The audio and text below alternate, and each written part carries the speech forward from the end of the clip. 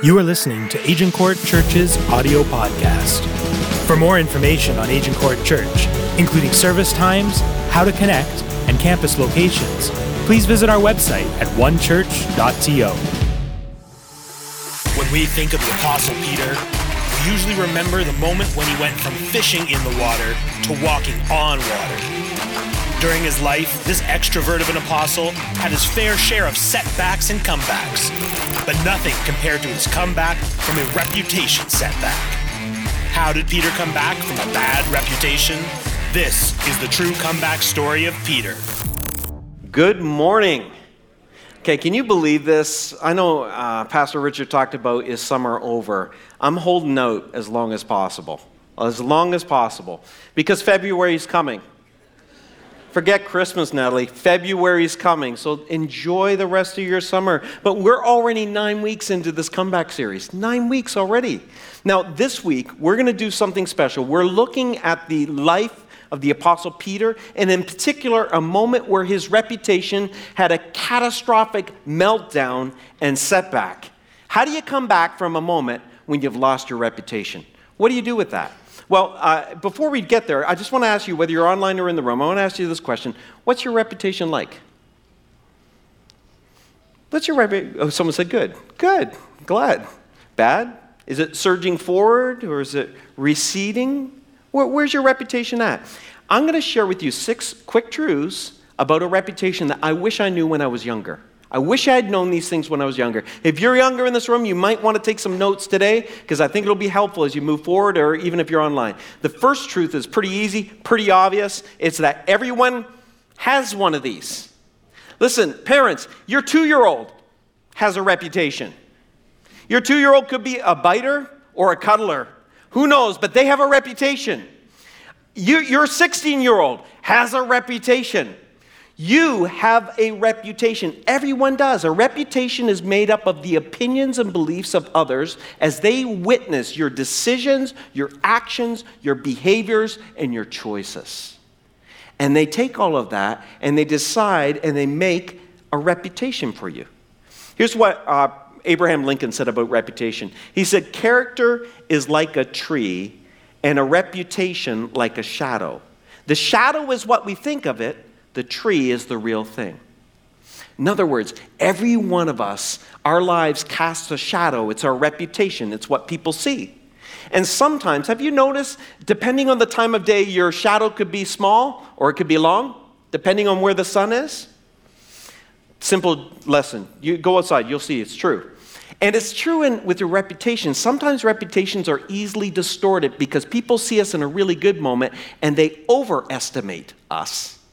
Or they see us in a really bad moment and they underestimate our reputation because people are taking snapshots at you over time. So we all have a reputation. That's truth number 1. Truth number 2 is simply this. Your reputation is constantly under construction. Today, you are working on your reputation. Today, people are forming a reputational mindset about who you are. We're always constructing it. And sometimes as we age, we forget because we're resting on our laurels, to borrow that old term. We're resting over past victories or past performances, and we forget. Every day's a new day. The reputation is either moving forward or it's retreating. Now, why you need to know that it's always under construction is I want to speak to those that are younger in this room because I see it in our culture all the time. It's amazing how people will build a reputation for and with the people that ultimately their opinion doesn't even matter. I watch it all the time. That people will build a reputation with individuals that aren't even invested in their success, their future, that in their lives. So people will build virtual reputations and spend a lot of time on that more than they do the physical reputation at their present address and where they live. Be careful who you're building a reputation for. Be careful what group you're building a reputation with. But you are building one. Everyone has one. It's always under construction. Truth number 3 is simply this. You build your reputation through repetition. It's the things that we do over time. It's your habits, your behaviors. It's the lion's share of the work. It's those choices you make that are habitual, those repetition areas builds a reputation. In other words, do you have a reputation of being honest? Well, that's not formed on one moment. That's not formed because 12 times out of 13 you're dishonest, but you were honest once. Well, that doesn't give you an honest reputation. It's a cumulative work. And here's the good news. You don't have to be perfect. What you need to do is be more honest than not. And here's what the thing with honesty, if you're going to build a reputation of being honest, is honesty is displayed best when it's advantageous for you to be honest and when it's disadvantageous for you to be honest. That's when people form a reputation of being an honest person. It's cumulative.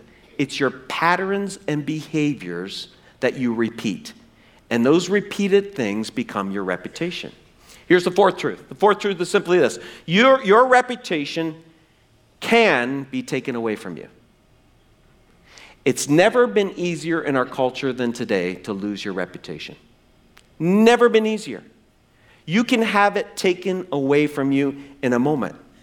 One pastor said this recently. I thought it was so good. He said this: we live in a world that doesn't know the difference between a rumor and a reputation anymore. Rumors are so easy to start in this world. I remember when I was a younger pastor and I was pastoring in a church that was had been going through some decline. It was just struggling. And so they asked me to come and change their future. But they were just like me when I arrived. I realized they're like me and like you. I love change without having to change. I love the outcomes to change without having to change anything. But in this church, it was in decline, and we worked at it, and we changed a lot of things, and all of a sudden, we began to reach a lot of new people. But you know what I noticed? One day, I got an email from one of the members in that church, and they said, "Pastor, someone just sent this to me." And it was a diatribe, and it was about me. It was all about me. And it was all these rumors and things, and I'm reading it, and I'm going, boy, don't let the truth get in the way of a good story. It was fascinating, but you know what I was? Ticked. I was angry. What? You know what I wanted to do? I wanted to get up and defend my reputation. Have you ever felt like that? Someone's taking a run at your reputation, and you want to get up there and you say, okay, let's go. Okay, just me today. I don't know why it's just me today. Here's the thing I learned, though. I learned such a valuable lesson that time. I learned this, that if you're going to go around defending your reputation, you're going to become a very angry person. And I learned something more valuable than defending your reputation. Don't protect your reputation. Give up your reputation. Don't protect your reputation. Protect your integrity. Because that is what's at stake. Protect your integrity. Keep that safe. Because we want to live an integrated life. King David gives this great example. He was under attack. People were attacking his reputation, and he said this: may my integrity and honesty, can you say it with me? Protect me, for I put my hope in you. Can you say this out loud with me? Let's say this verse again. May integrity and honesty protect me, for I put my hope in you. See, we have often an ability that our reputation can be taken from us because we're struggling living a life of integrity. Here's what I mean. Some of us, we suffer with multiple reputation disorder. Did you ever have that? Did you ever hear that? I made it up this week, so I want the rights to that. No. Multiple reputation disorder. Here's what I mean. You've seen it, you've done it. I've done it, I've seen it. Many of us, we have a church reputation. In the church I grew up when I was little, I knew how to get a good church reputation. See, I was just a little guy, but I noticed that the people had the big Bibles. Big Bibles were better Bibles. It probably meant that they were studied, and then if it looked like you've been using it too, that was even better. If it came pristine and wrapped in plastic, no. It had to be well used, and so you get a good church reputation from a big Bible by the way you dressed. If you dressed the right way, you get a better church reputation. If you worshiped, if you participated, you could build this great big church reputation. I remember going home with one of my friends from church one day, and I realized, because his dad had a great church reputation, but I realized that he had a different home reputation. That I think the family wished this guy would come home with them, because this guy was not that guy. They were different places. They had a different reputation at home. It was a very different person there. And then I've noticed over the years that some people have a great church reputation, but they, at work, they're a nasty bit of work. You ever meet someone? At work, you're just like, you find out they're a Christian in their church, and you're like, what? Are you kidding? That doesn't add up. Because they've got 3 reputations going. They have a church one, they have a home one, they have a work one. And this was me when I was younger, man. Oh, this was the hardest one for me. I had a with my friends reputation. And with my friends' reputation, I held on to values and things in life that I would never dare bring here. My parents were in the last service, so I wouldn't have brought them home, and certainly none of those values would have showed up here. Here's the problem when you live your life that way. When your reputations aren't integrated, you lack integrity. Integrity means an integrated life. It doesn't mean that we're perfect. We're not. This side of heaven, you and I are not perfect. Jesus is. But I know this, to live a life in integrity means that who I am here is very similar to who I am here. Is very similar to who I am here and here. This becomes an integrated life. So here's a big question. Something for you to ponder this week. You might want to write this down if you're online. You might want to take a snapshot of this. But this is a question I would beg you to listen to and ask the Holy Spirit to help you with this question this week. It's this. I wonder how big the gap is between your reality and your reputation. It's never been easier to project a false reputation. What's the gap between your reputation and the real you? Because that gap is where integrity lurks. That gap is how people lose their reputation. That's how people are able to take your reputation from you. Here's the 5th truth. The 5th one is simply this. You can give your reputation away. And here we get to the Apostle Peter finally. One of the hardest lessons I've learned, I learned it from a much older man who told me this one day, and I've learned it over time because I've had a first row seat to watch a lot of catastrophes in people's lives. I've just been able to see it. A lot of poor choices in people's lives. Here's what I learned. It takes a lifetime. It is hard work. It takes a lifetime to build a good reputation, and it takes one moment to lose it all. It's not fair, but it's true. It takes a lifetime of building a great reputation, and it takes a moment to lose it all. And this is what happened to the Apostle Peter. Let me tell you his reputation. You probably know something of him unless you're new. Maybe you're not sure who he is. Let me build a little caricature as to who the Apostle Peter was and his reputation. You know, the Apostle Peter had a reputation of being a hard worker. He was a hard worker. He was a fisherman. Long before he met Jesus, he was a bootstrapper, an entrepreneur. He worked hard. And when you read the accounts in the New Testament, you realize he kept a pretty frenetic pace. He was not afraid of hard work. When people saw Peter, they said, there's a hard-working man. That was part of his reputation. That was a part of who he was. You know, Peter was also a leader. He was a leader. And when you read the Gospels, you'll notice whenever it lists the disciples, Peter's always listed first. There's a reason. Because his peers saw him as a leader. Peter was a leader. Later in the gospel, Jesus would say, who do you say I am? And Peter would say the incredible confession. He'd say, thou art the Christ, the Son of the living God. And Jesus would point to him and said, upon you I will build this church. You will be a leader. So when people saw Peter, they saw a hard-working leader. They saw someone who was faithful. He was faithful. He had this sincere and genuine connection with Jesus, devotion to him. In fact, you see it played out in the Gospels again. He, among a couple of others, disciples, were often in Jesus' inner circle. He brought them close because of their faithfulness. They went up to the Mount of Transfiguration, met with Moses and Elijah, all in this intimate circle because Peter was seen by that group and others as being hardworking leader who was faithful. Peter wasn't just that. Peter was also a man of integrity. You know, it's funny when you read Peter's life.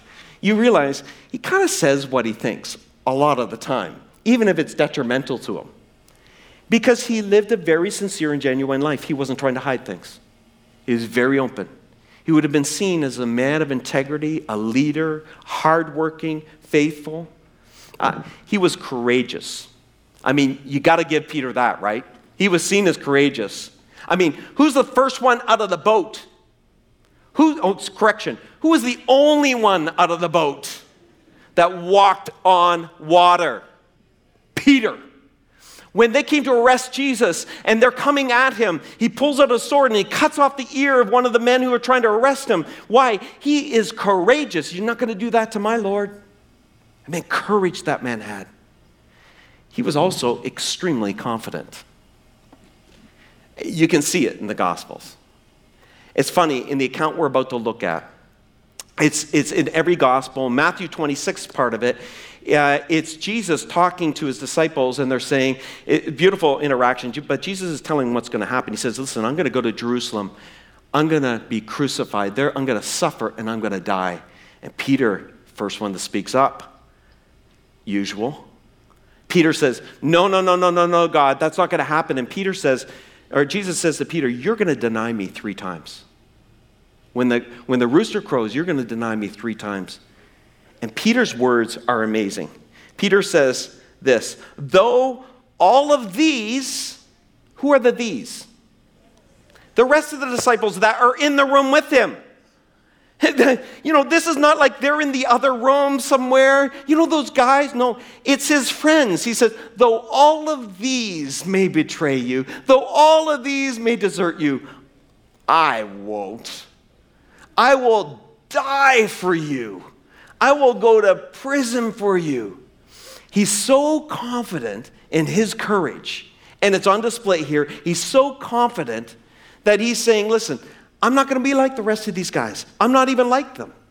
But if you know the story, Jesus is arrested, and he's taken to the high priest's home to be interrogated. And Peter, the rest of the disciples scattered, Peter follows closely behind them.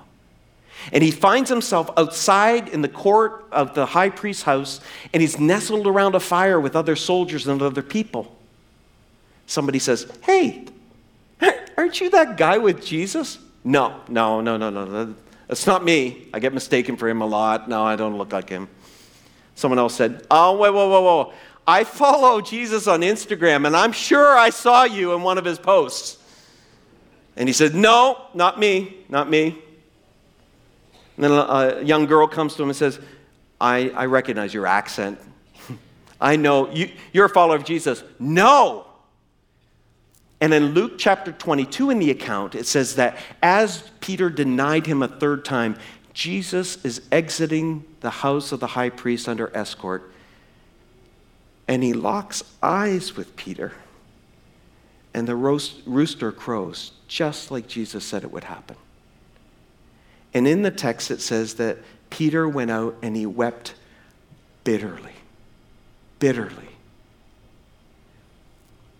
Peter's reputation,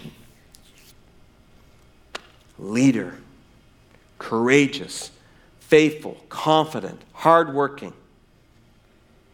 In one moment, it all came undone. In one moment, his words meant nothing. They meant nothing. In one moment, everything he had built seemed to come apart. He was seen for who he was, a coward, a liar, no integrity at all. And Peter knows it. He knows it. You see, all the disciples may have deserted him, but Peter, man, he stayed close enough to make sure he could deny him, lie, chicken out in that moment. Leader? What type of leader does that? Who's going to follow him? Who's going to follow him now? You could try to piece it back together, but who's going to follow him now? See, his career is over. It's ruined. His confidence is ruined. and his reputation is ruined. But there's a sixth truth. And the sixth truth is this. Thank God for it. Everyone's reputation can be repaired. Yours, mine, and Peter's. See, maybe you're in a setback. Maybe not everything's tumbled, but a lot of it's tumbled. Maybe you made a bad moral choice and it's haunting you to this day. Maybe you've made some bad decisions, said some bad words at bad time, and you've had bad arguments, you've made bad judgment calls, and either way, your reputation has taken a severe hit.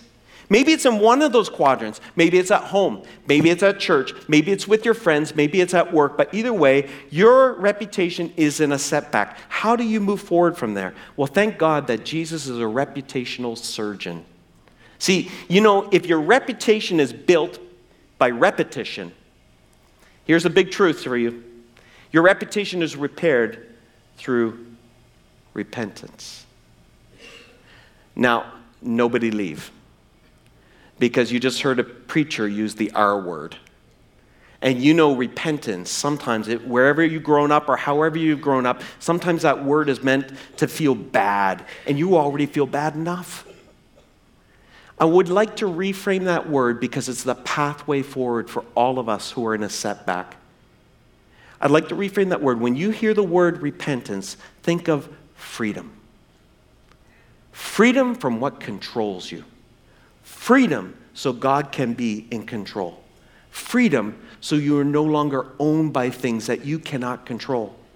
That's the pathway forward. So if you have a Bible, here's where we're going to spend the rest of our time. John chapter 21. You can jump on our Wi-Fi, you can Google it, or if you have a paper copy, pull it out. John chapter 21. Here's what's happened. Jesus has died. He's risen from the grave, but the disciples, they've left Jerusalem. They're back in Galilee, and they went back to what they knew to do. They were back and fishing. And in the account, in chapter 21, Jesus is on the shore. The risen Christ is on the shore. The disciples are fishing off of the shore.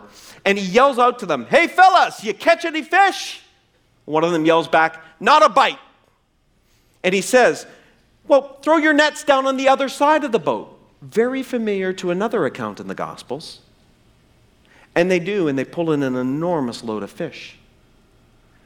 And then John, the Apostle John, recognizes. He says, guys, that's Jesus. And Peter jumps over the bow of the boat. First one in the water, but he's not walking on water this time. He's swimming, getting as close as he can to Jesus. And Jesus has built this fire, and he's feeding them breakfast. He's going to feed them breakfast. And we pick up in the 15th verse of chapter 21, Jesus begins to speak, and he turns to Peter, and he says, "Simon," which was his name before Peter, "Simon, son of John." This is really important, this question. "Do you love me more than these?" Do you remember back in Matthew 26? These may desert you, but I won't. And Jesus looks at the other disciples that are gathered around in that moment, and he says to Peter, "Do you love me more than these? Do you love me more than these?" And Peter says, "Yes, Lord. You know I love you." He doesn't say, "I love you more than these." He says, "You know I love you." He's been humbled now. "Then feed my lambs," Jesus told him. Verse 16, Jesus repeated the question, "Simon, son of John, do you love me?" "Yes, Lord," Peter said. "You know I love you." "Then take care of my sheep," Jesus said. And then in verse 17, it says, a third time he asked him, "Simon, son of John, do you love me?" And this is really important. It says that Peter was... The Greek word that John uses, which the New Testament was originally written in, means to mourn and to grieve. It means he felt like he had lost a loved one. And it says that Peter was hurt that Jesus asked the question a third time. And he said, "Lord, you know everything. You know that I love you." And then Jesus said again, "Then feed my sheep." How do you repair? Well, it's all there in chapter 21. What does repentance look like? How does a comeback take shape? Well, a comeback starts by wanting a comeback. You need to be open to having a reputational comeback. Now, before you say, well, who wouldn't be open to it? By open, I mean you need to take responsibility for the setback. See, repentance, this is, many times we don't know what repentance even means. Repentance means you take responsibility for where you are in the setback. It's interesting, in this thing, Jesus is a surgeon, and he cuts open Peter to get the poison out. Notice what he does. Peter, you denied me 3 times in front of a group of people around a fire. Now we have a group of people around a fire. I'm going to ask you 3 times, do you love me? What is he doing here? Is he rubbing Peter's nose in it? Is he being insensitive? No. He's trying to get Peter to take responsibility for why he is where he's at. See, really, repentance begins when blame shifting ends. You can't repent of something and blame someone else for why you did something. Repentance begins when blame shifting ends. Don't worry, friends, there's good news here. This is really good for us. This is pretty simple, but it's pretty important. You can't start a comeback unless you're willing to take responsibility. You can't blame someone else if you're going to own it. I was thinking about it this week. Because I grew up on the East Coast, and I think I was 19. I was trying to remember how old I was when I did this summer job to get money for college. I was trying to get money, and I needed money for college, and I thought, what's a job that'll pay me some good money? And in New Brunswick, there's a lot of trees. So I thought, I'm going to go and cut wood. In the trees, pulp wood. So, trees. So I went chainsawing, getting bitten by hornets and all kinds of stuff. And you would have to drag some of these logs out. And there's 2 ways to do it. One is you put the log on your shoulder and you pull it out. Now, the problem is it's really hard to control a log this way because it's bouncing around in the back and it'll shift its weight and it's really hard to pull it. But I watched some of the more seasoned guys and they would try to get it fully on their shoulder and get the log off the ground so the whole weight was on their shoulder, and then you can control it very easily. Friends, that's the key to guilt. You need to take the full weight on yourself if you're going to control the outcome. See, it's no good saying, yeah, I did that. That was so wrong. But if you were married to her, or I did that was so wrong, but if you knew the family I grew up in, if you knew the circumstances, you know what? I shouldn't have done that. But she. Every time you use a but, part of the log is still on the ground. It's still hard to control. You can't control it there. Some of this it's not saying you own something you shouldn't own. It's like this. I was so mistreated at work. But I'm miserable because of my response to how I was mistreated at work. As long as it's work as the victim, you're always the victim. And this is why it's so difficult to get the first step of repentance in our culture right now. Because if you want people to say, you're okay. You can't help the way you feel. You can't help the things you do. It has never been easier to be a victim and not become free. Unless you own it, and this is the first step, and Jesus is taking Peter right back to the scene of the crime, and he wants him to feel the weight of the responsibility. Because listen, friends, a diminished level of responsibility will always diminish your reputation. How many times do we see politicians in culture and they're unwilling to accept the blame?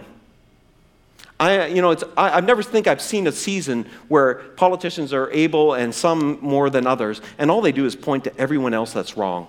They're why this. Immigrants are why this, and they're blaming everyone for where they're at. Where does your respect level go for people like that? And you know what it's like when you meet that rare person in culture and society who says, you know what? This is my fault. Where does your respect level go for them? Mine always goes up. Wow, what strength to be able to own something. Your comeback starts when the blame shifting ends. Friends, thank God that's not the only step, because if that was the only step, it might be a little depressing. I grew up in a church. I know how to feel bad. I know how to feel guilty. And some of us, with repentance, that's all we know about it, is just feeling bad. Jesus never leaves us like that. He doesn't leave us in disarray where we say, okay, I'm the reason I'm in this place. There's more to it. There's a second step to repentance, and it's this. You have to identify the root of your setback. You have to go to, okay, again, go back to John 21. Isn't it interesting that Jesus never deals with any of Peter's behavior? Peter denied and lied. Peter was a liar and a cowardice when it really counted. And what's interesting is Jesus never mentions it, never once to him. Why? Because Jesus knows those are just the symptoms. Those behaviors are just the symptoms of a deeper root and a deeper problem in Peter's life. See, Jesus could have said to Peter, right around that fire with all the disciples, could have said, hey, Peter, do you promise never to deny me again? And Peter would have said, yes, Jesus, I'll never deny you again. Peter, do you promise you'll never lie again? And Peter would, of course, because he's feeling bad, would have said, I'll never, ever, ever, ever lie again. But Peter will deny and lie again. Because that's not the real problem in his life. The real problem is much deeper, and Jesus pulls it out of him. Those are symptoms of a bigger problem in his life. When Jesus says this question, it would have gone through Peter like a knife. Peter, do you love me more than these? See, he's getting to the heart of where Peter's real problem is. He lied and denied because of his own competitiveness and pride. Peter thought he was better than those other guys. Peter thought he was special. We like to think maybe it's courage that made him the first one out of the boat. Maybe it was competitiveness. Getting ahead of the others. There was something in Peter that said, look at me a lot of the times. And there was a deeper root in his life, and it was pride. And whenever we give in to those deeper roots, they marginalize God's influence in our life. I've seen this in people over the years. I heard this story, I read this story, I thought it was fascinating, about a woman who was really hurt at work, mistreated by her boss at work, and years later, she can't forgive him. She's tried, because she's a Christian, and Christians should forgive, correct? The answer is yes. And she's trying, but she can't forgive. And she goes to find a Christian counselor. I can't forgive this guy. He hurt me. He ruined my career path. I was doing this. And a revelation came to her as she began to work this through with the counselor. She realized in that moment, the reason why she can't forgive him, and she's trying, is because he got in the way of what she really loved.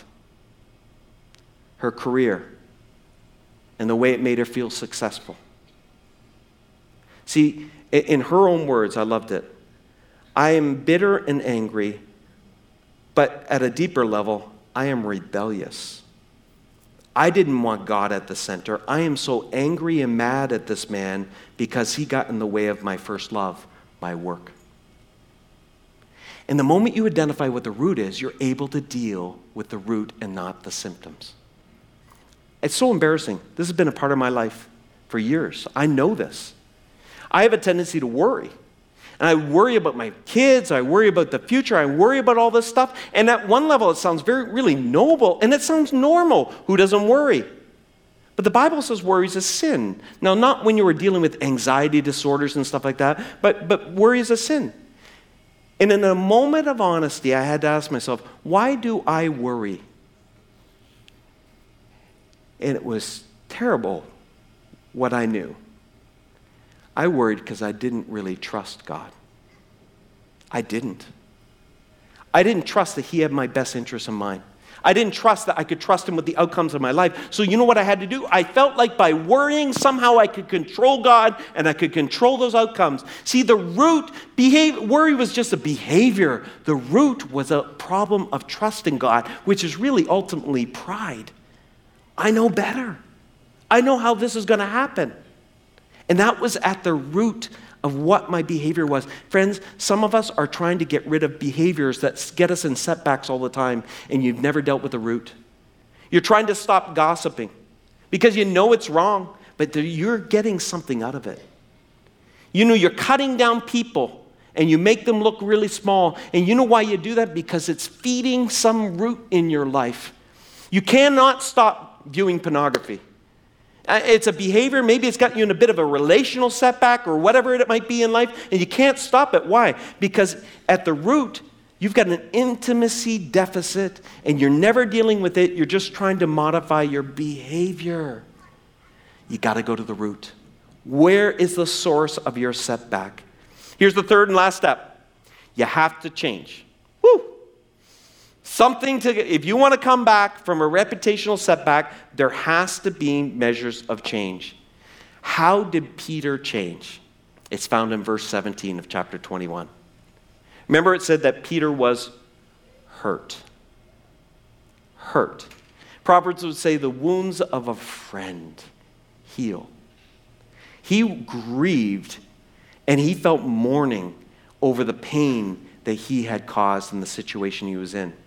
Now, if you've grown up in church, listen up for a few minutes, because I did not get this for the longest time. The Bible talks about godly sorrow, and it talks about ungodly repentance. Have you ever heard those terms in the Bible? It talks about that there's a godly sorrow and there's an ungodly sorrow. And for years, I tried to figure out, what does that mean? Well, ungodly sorrow is self-pity. It's the moral and the religious people. And the moral religious people will say things like this: look at what my sin cost me. I mean, look what it cost me. Look at the consequences it's bringing into my life. That's a religious person. That's not a Christian. Christian looks at what they've done and they said, look at what my sin cost Christ. Look at how I'm hurting Jesus' heart. And some of you, that might be a new concept. How can you hurt God? How can you hurt Jesus' heart? I know every parent in the room knows what I mean. Parents, is there anything more painful than watching your children make decisions and take actions in life that are destroying them? Does that not hurt your heart? Have you ever been in that place with your children where you'd like, I'd give my right arm if I could keep them from going there, wherever that there might be, because you love your children so deeply? How far would Jesus go because he loved you so deeply? He gave his entire life. So when he sees his children making decisions that are destructive and hurtful and ultimately going to topple them, it hurts him. Here's the difference. I used to do a lot of marriage counseling. I don't anymore, so don't email me. because there are much better ones on staff and our church family, and I'm busy that I can't do it like I used to. But a part of me loved it. But I noticed patterns with marriage counseling. Inevitably, one spouse would call me first. Because usually there's one that's willing and one that's not. And here, I'm going to generalize, but I'm generally right when it comes to this generalization. Often, it would be the female in the relationship that would contact me first. Guys, I love you because I'm one of you. But pride is sometimes our biggest barrier to freedom. It's okay not to be okay. So here we are, a woman contacts me, married 15 years, she's had it, she's done. The way he treats me, he said he's changed, nothing has ever changed.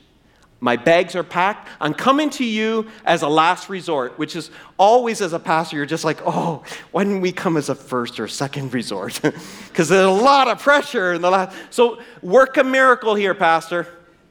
Here's the thing, with that type of ultimatum that I'm leaving, I know inevitably that week I'm going to get a call from him, because all of a sudden, he's motivated. All of a sudden, he's motivated to get help. And so you find that there's two types of husbands, though. There's one that is motivated to get help because she's leaving. And he is feeling the pain of losing her, maybe the reputational pain of losing her, maybe with the family, or the pain of nobody taking care of him, or whatever it might be in life. Now, he's not motivated to change because of his wife's pain. He's motivated to change because of his pain. That's what you call self-pity. Ultimately, that person, you can almost say with 100% consistency, they will change until the threat of leaving is gone. And then they slide right back into what it was. On the other side of it is occasionally you meet these people and there's this window, there's a threat. She's leaving. And all of a sudden they are awakened, almost like smelling salts. They're awakened to the pain that they're causing their spouse, and it breaks their heart for her, not him. Do you see the difference? The difference is the difference between heaven and hell. It's a massive difference. See, the pathway to repentance is to take responsibility. Stop the blame shifting. You want to repair your reputation? Stop blaming people who contributed to it. Own it. Take the log on your shoulder. Stop the blame shifting. Then find the root. Why is it that we behave in such a way that this keeps toppling? What is it that the behaviors? Let's get to the root of it. What's wrong there? And then true repentance is looking on your Lord and Savior Jesus and saying, I'm hurting him. It cost him everything to rescue me, and I keep throwing it back in his face. And you come to a place, and that's where freedom is. That's not where perfection is, but that is where freedom is. And it's available to each of us in this room. So on August 6th, I was in this room, sitting on the platform right over here. And there was 600 plus people in this room and another 500 people online watching on a Tuesday morning. Why? Because we were honoring Reverend Stuart Mulligan, who had pastored our church for 18 years. You know, it was incredible. And we are honoring a man who lived a life well and who passed from this life to the next with a good reputation. Watch this video clip from the funeral. And as we gather to celebrate the life of a great pastor, one who served this congregation for so many years, who blessed our souls every Sunday morning as he imparted the Word of God in his unique fashion, we are ever grateful for the blessing he has been to all of us. And there will be those in heaven who will rise up and call him blessed because of his example and his leadership in this assembly. I learned the power of influence from Stuart Mulligan. He had a way of changing the tone. A modest man, a humble man, but a very strong and influential man. Many are following Jesus today, both here on earth and many in heaven, because Stuart Mulligan was a faithful pastor. And there are some here because Stuart Mulligan was a mentor to you. I'm among them, pastors and church leaders who were encouraged, shaped, often intrigued, and definitely marked by him. Encouraging pastors was like breathing to him. One of the great gifts Stu had was that he never tried to be anything other than Stu Mulligan. I think it's why he suffered less stress than many others I know, because he never tried to be anything other than who he was. He was comfortable with who he was, right to the very end. And I think that's why people felt so comfortable with him, right? He was himself, and so people felt like they could be themselves too. In fact, come to think of it, other than me, I don't know anybody who didn't like Stu Mulligan. The Apostle John said, I heard a voice from heaven saying to me, write, blessed are the dead who die in the Lord from now on. Yes, says the Spirit, that they may rest from their labors and their works follow them. And Paul affirms to Timothy, the solid foundation of God stand sure, having this seal or inscription, the Lord knows those that are his. For Stuart, the race has been run. He is home safe and sound, but he will be missed. And we shall see him in the morning. And driving over this morning in my car, and I just said, Lord, probably some nice things are going to be said about me today, but you and I know better, don't we? And but for the grace of God, I am here this morning, and to look back with fondness on all those wonderful days we have had together. So I'm sitting here,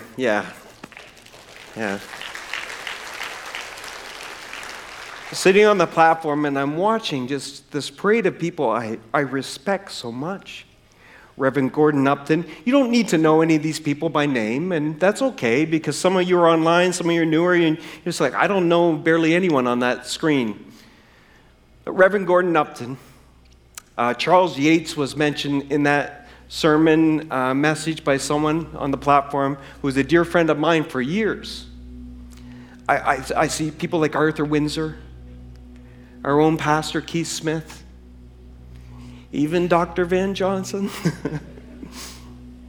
Craig Burton, just people I respect. I respect them so much. And I went home to Shelley because I felt the weight. Stuart Mulligan, he would never want you to think he was a perfect guy. And I loved his phrase there at the end as his last Sunday here at Agincourt as his lead pastor. And he said, people are going to say a lot of nice things about me, but you and I know better. Such humility. That was Stuart Mulligan. A great leader, great pastor. And he finished his race well. And I went home to Shelley and I just said, Shell, I'm just so challenged. We need a generation of people who decide to finish well. That make a decision, decide to finish well. And not so that their reputation is glowing, but Jesus is glorified through their life. Jesus is lifted up, that when they're done, people are rising up and saying, blessed, blessed. He was a real deal. He wasn't perfect. Every one of those men I just mentioned, every one of them have had to go through that point where they take their responsibility, where they get to the source of where it's at, where they truly repent and change, every one of them. And the longer you live, you realize you do it more than once. But friends, what would it look like if there's a generation of people that decided, I will finish well? Here's the beautiful thing about the gospel. You choose. You get to choose. Stuart Mulligan, if you knew him, he grew up in circumstances, and he called it, in his own words, wild living. And Jesus got a hold of him and changed him from the inside out. And some of you are here because of him. Great leader, great preacher and teacher, incredible pastor. I said to Shelley when I heard Pastor Mulligan had passed away, I said, one of the saddest things is we've just lost one of the best examples of what being a real pastor is. And that was choices he made over his lifetime, and you get to choose the same, friends. So why not finish well? Let's pray. Father, we are so thankful, God, that we don't have to go around protecting our reputations, God.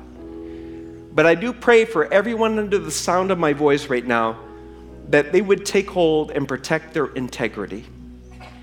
They would protect their integrity, that they would live an integrated life, God. Lord, that they would just try to center that church life around you, not around religion or just anything, but around you. They would center their home life around you, God, and their relationships and those that they are connected to around you. That they would center their work life around the person of Jesus Christ. That they would center their friend life around you, God. Help them, God. And I pray, Lord, that I know that the enemy tried to sift Peter, but you stood in the gap, Jesus. And I know the enemy would love to sift some of your beloved in this room and online. And I pray, Jesus, would you stand in the gap? Would you guard them and protect them? And Lord, I pray, God, that your people would choose you over whatever is that they are tempted with in this life. God, would you forgive us for the moments that we miss the mark? Would you provide us grace and insight into why our appetite leans that way? God, we don't want to hurt your heart.